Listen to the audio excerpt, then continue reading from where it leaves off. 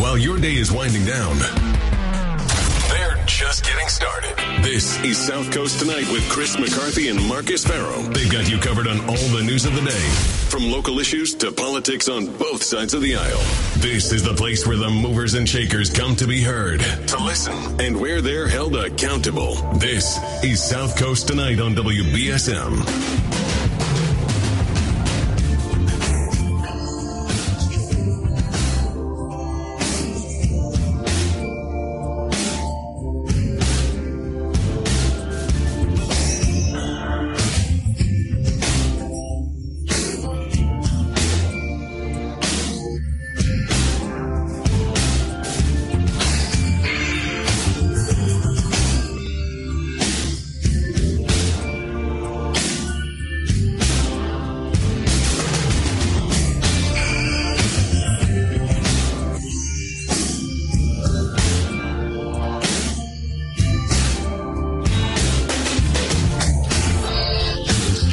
South Coast Tonight. I'm Marcus. I'm Chris. And we're joined by New Bedford Mayor Jon Mitchell. Thanks for joining us. Not at all, guys. Great to be with you. It's been a few weeks. Yeah, it has been. Yeah. Good to see you. Back in the seat I was in, about a couple hours ago, right? Yeah, a few hours ago. I was going to say, I walked out of here and went to the BSM kitchen, started a pot roast. And should be ready by now, you guys. Welcome to it. So you covered a couple topics with Tim earlier today. I want to have a different conversation with you. We want to have a different conversation with you. You didn't like what I had to say? I want to just change it. We're going to give you. I don't want to talk about that. We're going to give you a second shot, whatever it is. Right? Yeah. No, I just don't want to cover. I don't know, paving Buttonwood Park or whatever it was. But the one thing I do want to ask you about earlier today is the methadone clinic, or the proposal of a methadone clinic downtown. I've actually talked to some local people who work in recovery, addiction recovery, and they've said that this isn't fulfilling a need. The needs for methadone have already been filled, mostly in the city, and this isn't a good district for it. And it sounds like you are mostly in agreement with that. Yeah. Well, it is for sure not the right place. Yeah.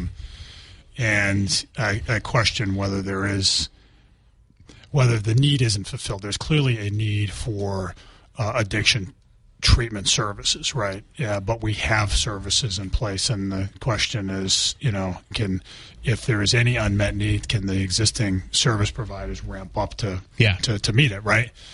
We have 2 methadone clinics in the city already. We have a number of medical offices, and I use that term very broadly, that dispense Suboxone, right? Yeah, the brand name for buprenorphine, right? Which is a sort of less intense treatment for addiction.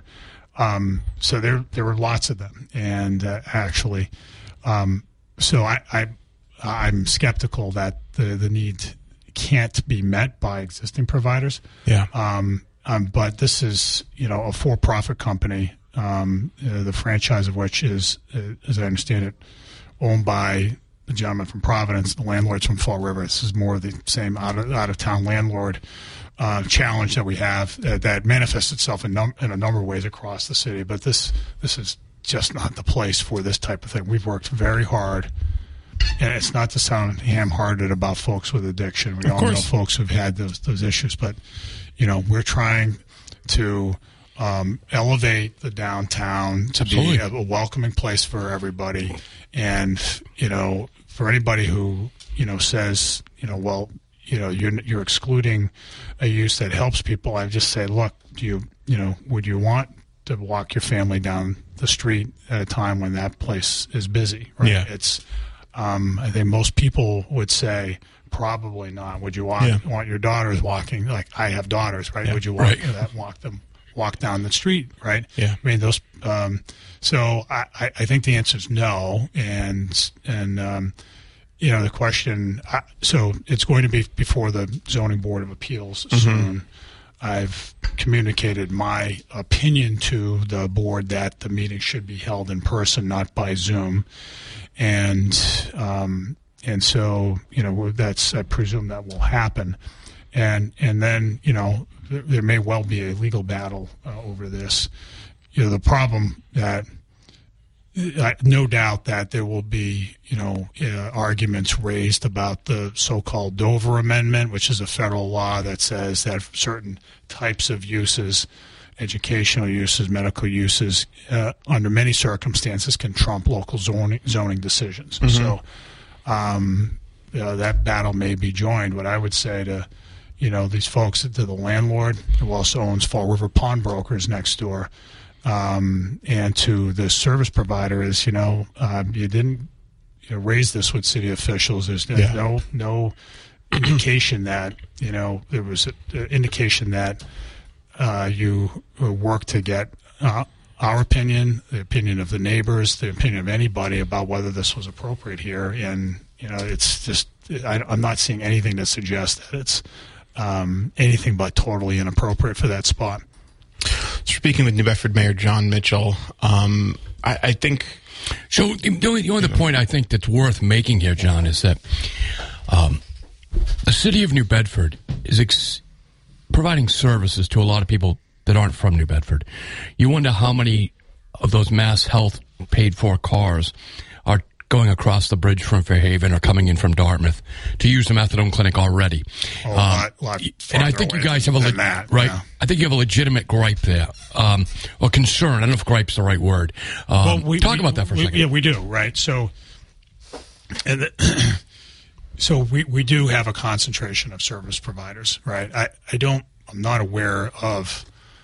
I guess there's another clinic on Fons Corner Road. That's the same outfit, Recovery Centers of America. But otherwise, in the suburbs, I'm not aware of any other provider. I know that this was about 5 years ago or so when there were issues around a Suboxone provider on Grape Street, yes, right, in the West End, and a lot of people were talking about that and whether it's necessary, and it's since got closed up, right? It's not an issue anymore, but they were there for a while. And we tried our best through, mostly through Google searches, but also just sort of through medical networks, try to map out where all the Suboxone clinics were in Greater New Bedford. And it turned out that of the 19 in Greater New Bedford, 18 were in the city, and there was one in North Dartmouth. People with those who need those services will gravitate to where the services are provided. Some of them stay longer. Some of them, settle in. And we do know that the methadone clinics already, and I don't want to conflate methadone clinics and Suboxone clinics. They're different things. Some places offer both. Sure. But the two methadone clinics in the city do bring in people from pretty far away, from Cape Cod and elsewhere. So, we're not looking to be, we want to take care of folks who are here, but we're a city that isn't flush with resources. And I think it's not, there's something inappropriate to my mind for New Bedford to sort of be the default service provider for a huge swath of Massachusetts. And in the case of methadone, that is what happens.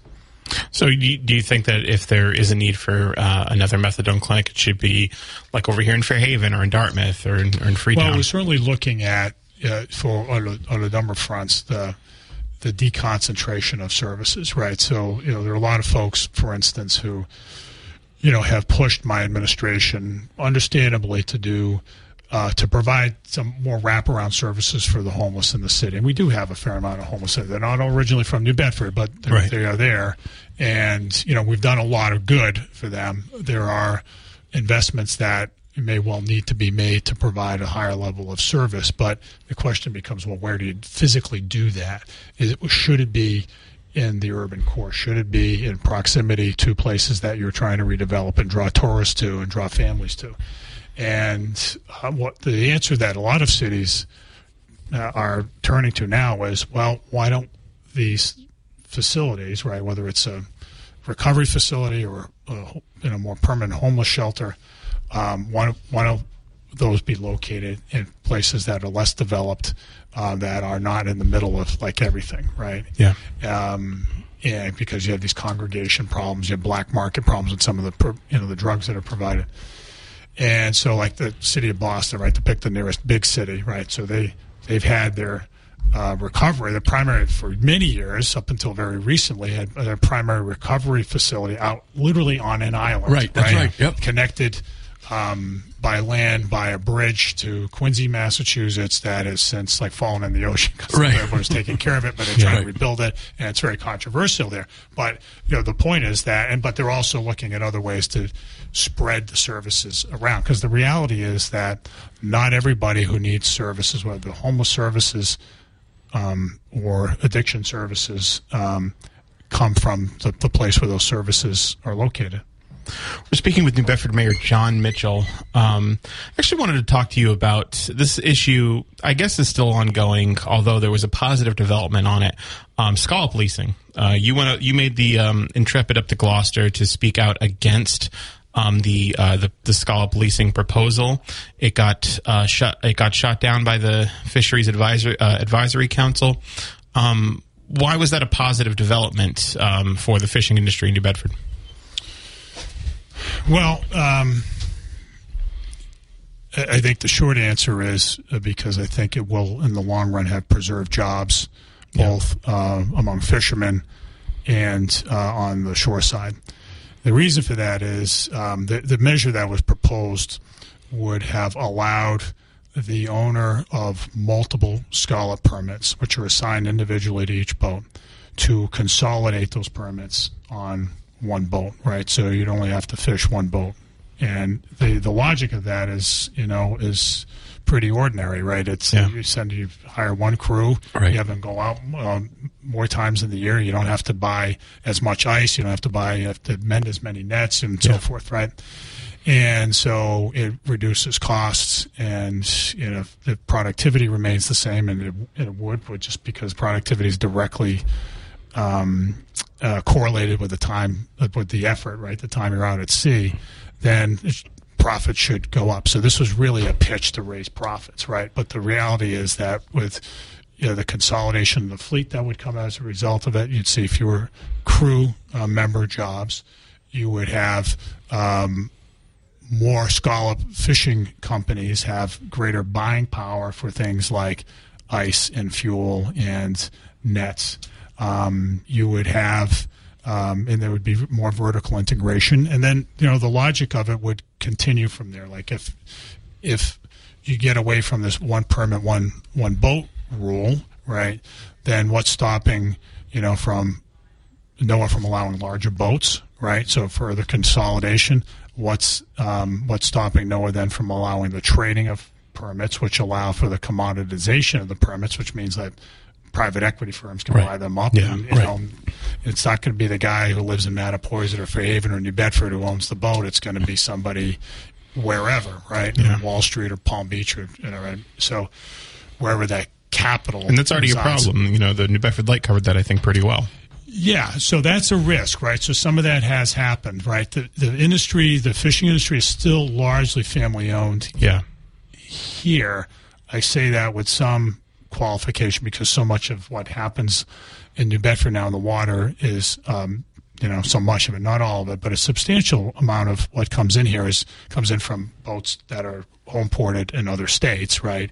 So there have been a lot of changes in the fishing industry, and I get why many of the scallop business owners want to see some level, want some more flexibility, but they tried to bite off something here that was much larger than the city could chew and the port could chew, and I said, look, let's call time out here.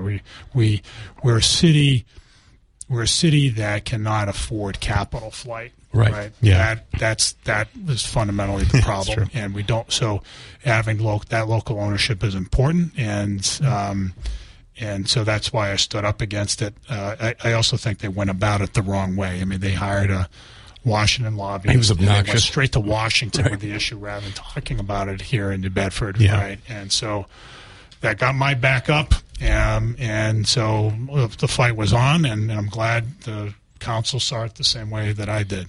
I thought one of the most important things that you did, John, in this, rather than not just rallying the political troops, but You came in with an economic study from Dan Georgiano from UMass Dartmouth, which I thought was very persuasive, because anybody can argue opinions and emotions, but you hit them with the facts. Right. So we reached out to, I felt like, we needed to, much of the case was empirical, right? In other words, we had to say, how this would roll out, right? You had to make some case of that. And it's not enough for me to sort of state the theory that consolidation is going to lead to fewer jobs. You actually had to put something behind it and bring in some expertise to substantiate it. So Dan Georgian has done, the former UMass economics professor, has done a number of these studies on the fishing industry in the city. And so his work, I think, was instrumental in enabling us to make our case. So I remember it was some time ago you were lobbying for somebody from New Bedford to be on the council because there hadn't been somebody from New Bedford yet. Has that come to fruition? It has. Yeah. Okay. Yeah. So the New Bedford representative, as it were, is Eric Hansen, who owns a couple of scallopers and who's just very experienced in this. It is widely respected. There was. I was frustrated for a period last year when John Quinn came off the Fisheries Management Council. That's right. Yeah. And the nominations, so the board nominations are first made by the governor and submitted to the Secretary of Commerce. So the governor forwards 3 picks and then the 3 options, and the Secretary of Commerce picks among them. And in the case of John Quinn's slot, Governor Baker didn't send any name along that was that of a person from New Bedford, which, again, in Massachusetts, 70% of the fish landings are attributable to the port of New Bedford. Incredible. Right? It's overwhelmingly concentrated here, and that there should never be a lack of New Bedford representation on the board. So I talked to the governor about it. I talked to the environmental secretary at the time, and made my opinion known about that. And I'm glad that they got behind Eric Hansen, who was the name that I had forwarded to them. And Eric will be really good. Excellent. Let's take a break now, and we'll be back with New Bedford Mayor Jon Mitchell here on South Coast Tonight. Mayor Mitchell, so we were talking about this the other night on Friday, and you have, you've been lobbying for the city council, and I think it's in the ordinance committee now, but you've been lobbying for the city council to increase the pay of department heads. Someone called in and said they watched the meeting where that was deliberated, and there were 2 counselors, you can probably guess who, that said you don't need to pay raise because Mayor Mitchell's just like a mean guy and is a jerk to his is a jerk to his department heads. Yeah. So that was the crux of the argument. You're just a mean guy and you're a jerk to your department heads, and that's why they're leaving. I heard that. That wasn't nice. So again, stop being mean. No, I know, it's all my fault. But explain to the audience what's going on with that. So, look, it's, from time to time, like any other employer, the city has to look at what it pays people, right? And it has to ask the question, really two questions. Are we getting highly qualified people in, especially in the most important positions? And are we not hurting their feelings? Well, are we not hurting their feelings? Yeah, right. I got to ask myself that. I got to look myself in the mirror. It's Teddy Bear Thursday. Here you go, kids. And the other question is the pay scale, which in the public sector is fixed, right? Yeah. Is it fair across the board, right? Yeah. Which is a really tough question because, there's always going to be variations that some people might disagree with, right? If you're a person who's got a certain expertise that's hard to find, you're probably going to get paid more. But what about the person who brings less expertise in but supervises 5 times as many people? Like, who deserves more, right? So these are some tough judgment calls, and the city has to go back every so often and revisit these things to understand them.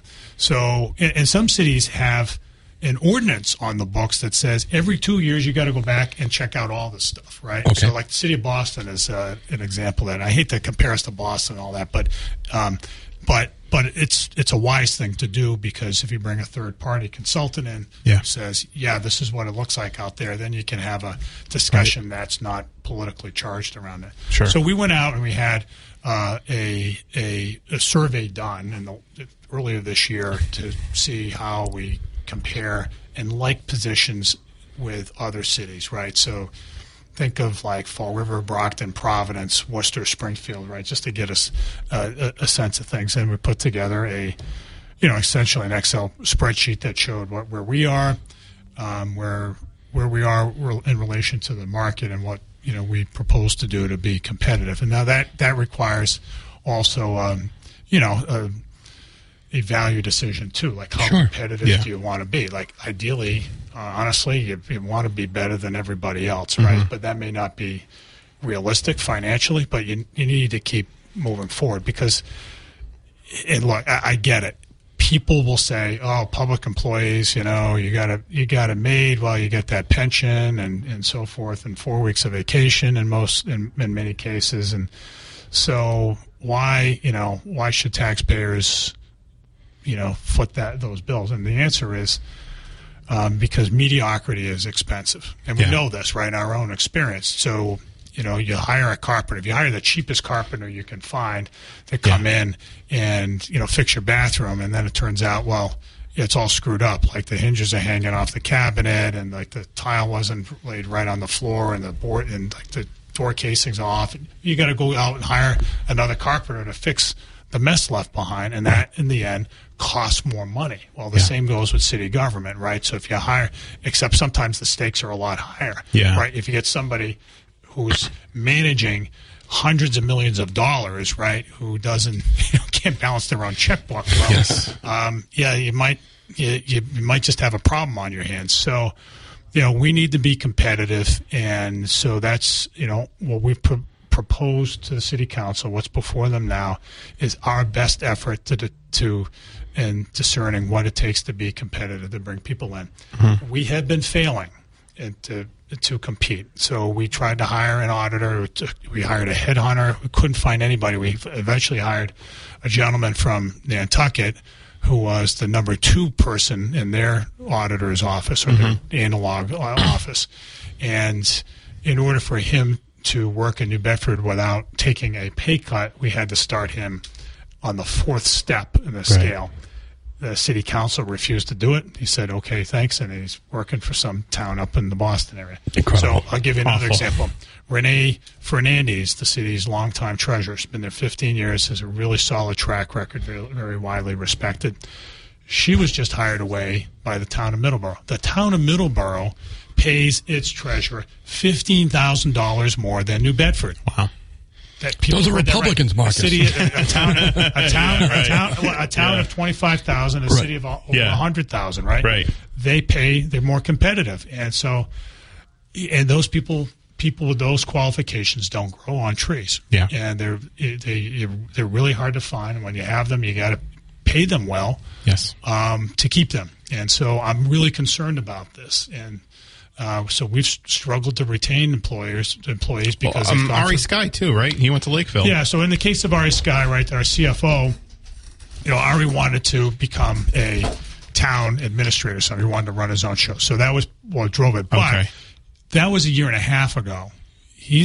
We have not been able to fill that position. So the CFO position in New Bedford has remained vacant because we don't pay enough. We're just not competitive in that market, and that has caused a big problem for us. It meant that everybody else has to sort of fill in, and it's totally inadequate. The city needs a CFO, and we haven't had that in a long time. And so that's one of the many positions for which we're seeking to elevate the salary. So I hope the city council, considers this, understands that it is being proposed to them in good faith, and that they act on it, with all deliberate speed. Well, to get to the fine point there, is there any working with the council on this?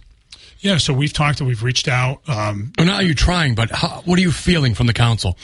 Well, of the ones I've spoken to, with the exception of the ones who see things you're a mean very, guy. very differently. Yes. So I'm a meanie. Yeah. I keep telling you shouldn't have won the 2011 election. It's all my fault. They've been receptive. They understand it. I mean, they see people, leaving because to make more money. Yeah. And we've had some people who've left for retirements, but it's not just that people left; it's that it's been hard to backfill. Exactly, because the salaries just aren't there. I would just encourage people, if you're really interested in this subject, go on the Mass Municipal website and look at the job office. Every town is got a pipeline. They're trying to develop a pipeline to get these professionals in the door.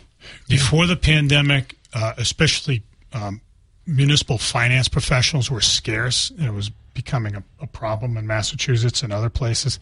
After the pandemic, it's a real big problem, and so you don't, there's just a lot of money at stake. It's taxpayer money. It's people's hard-earned money, and it needs to be managed skillfully, responsibly, with integrity, and people who have those attributes need to be paid well.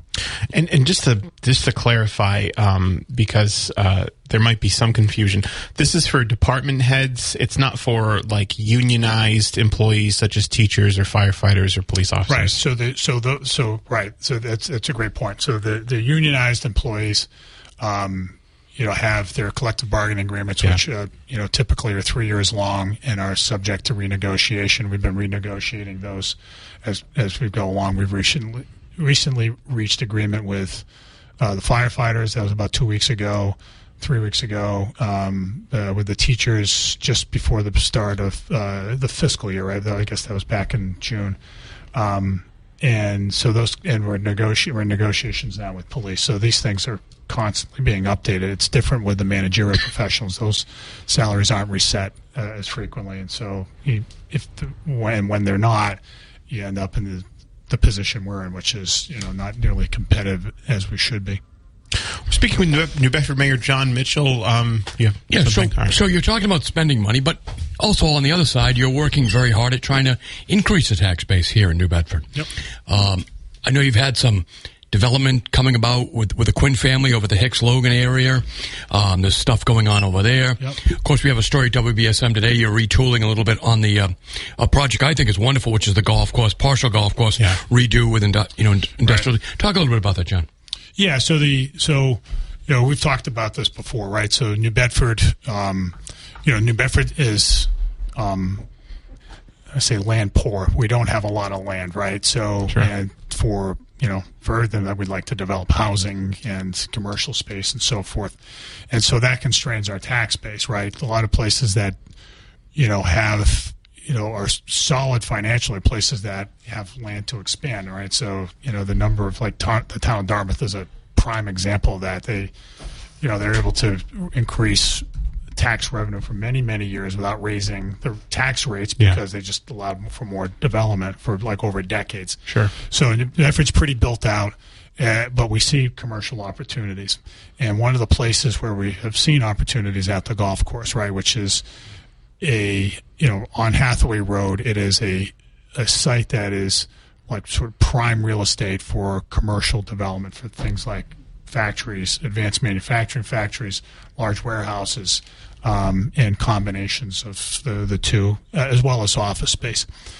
So what we've sought to do starting a few years ago, is figure out, well, can we keep the golf course, right? And golf in general has been declining in popularity, and so the city, in effect, subsidizes the use of the maintenance of that course, right? We don't make money off it. We make some money, but then we, give them a lot of free water, so it actually ends up being negative, right? So what we try to do is say, can we carve out a part of that golf course, develop it commercially, increase the tax base, create more job opportunities, and still have the golf course. And so that took a lot of work and bringing a lot of expertise to figure out all of that.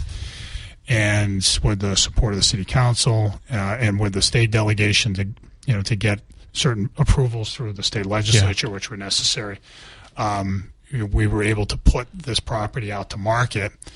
And there were 60 folks who pulled the RFP and expressed interest in it. Ultimately, nobody bid, and so we're like, wow, how did that happen? Right. So there is some simple explanation. One is that before when we started this process, there wasn't a war in Ukraine. There wasn't like 8%, annualized inflation. There wasn't, multiple interest rate increases from the Federal Reserve Bank, and a lot of other uncertainty. So that no doubt has played a part in it. That's the headline, by the way. Mitchell blames golf course redevelopment snag on Putin. On Ukraine. No. It's all his fault. He's a convenient villain these days. No, but as we look at it, we want to make sure, and this happens sometimes, right? When you put out city property for sale or put out a request for proposals for anything, sometimes if you don't get the responses you want, there may be something in the RFP that needs to be tweaked, right? So in this case, we need to tweak the zoning to make it a little more flexible, right? You don't want to let anything in there. We don't want a scrap metal dealer, setting up shop. We don't want a junkyard there, right? Yeah. Well, I think that's an important part, John. This is slow because a little slower than you thought because you have high standards. Yeah.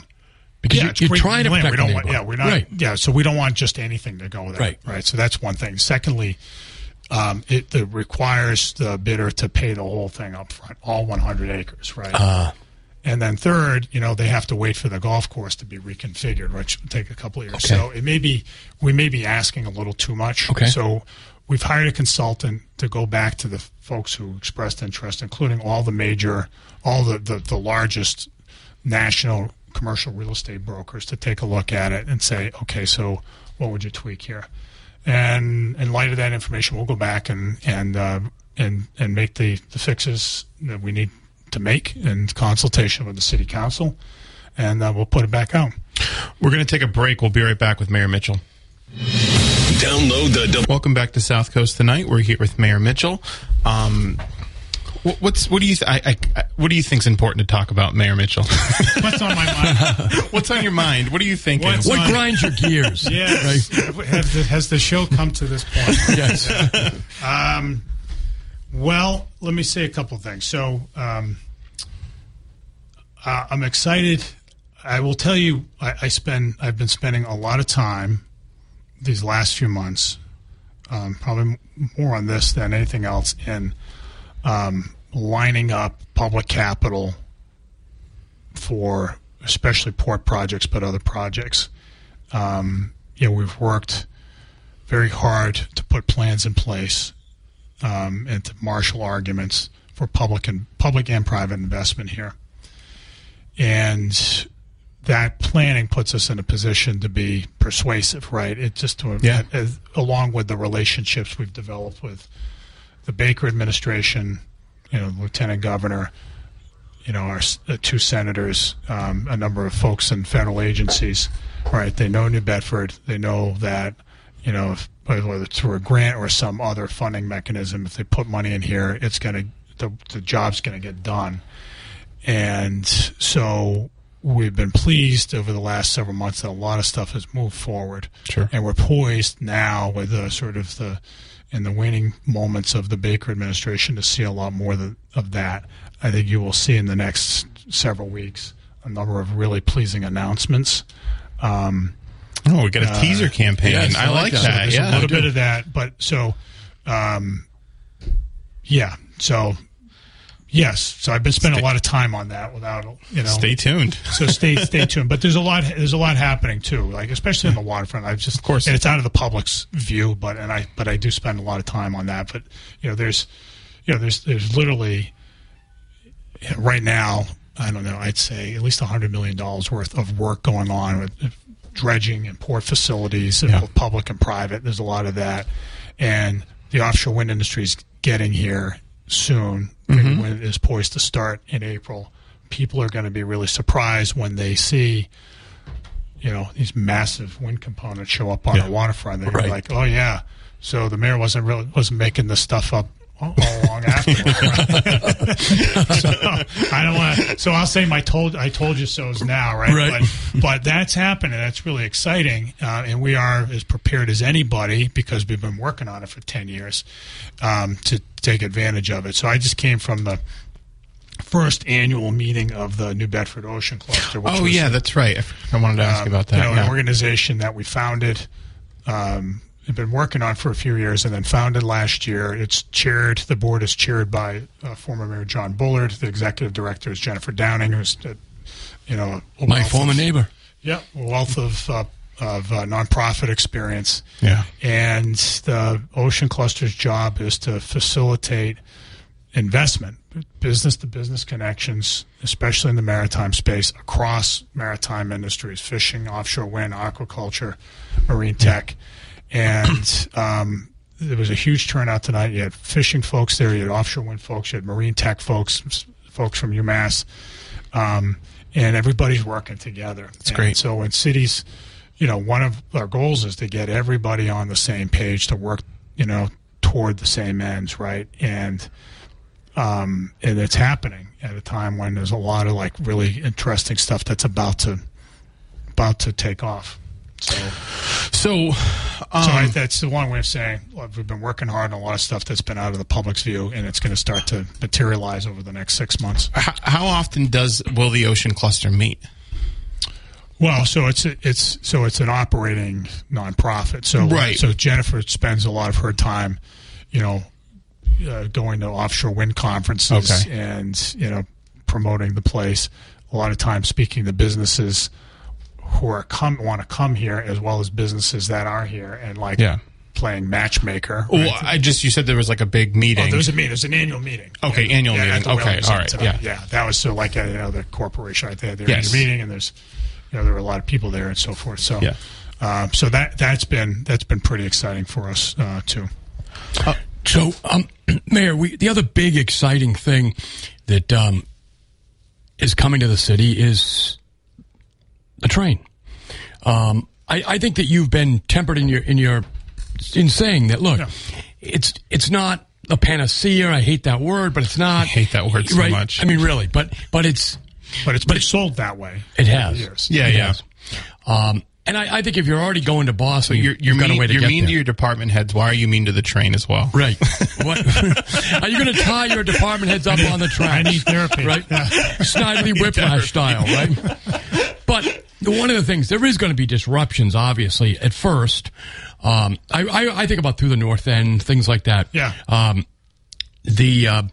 How's the relationship with the MBTA so far as they've been coming along? Do you feel like they're open to you guys? And I hate to do this, but you got a minute to answer that question before I have to take the next break.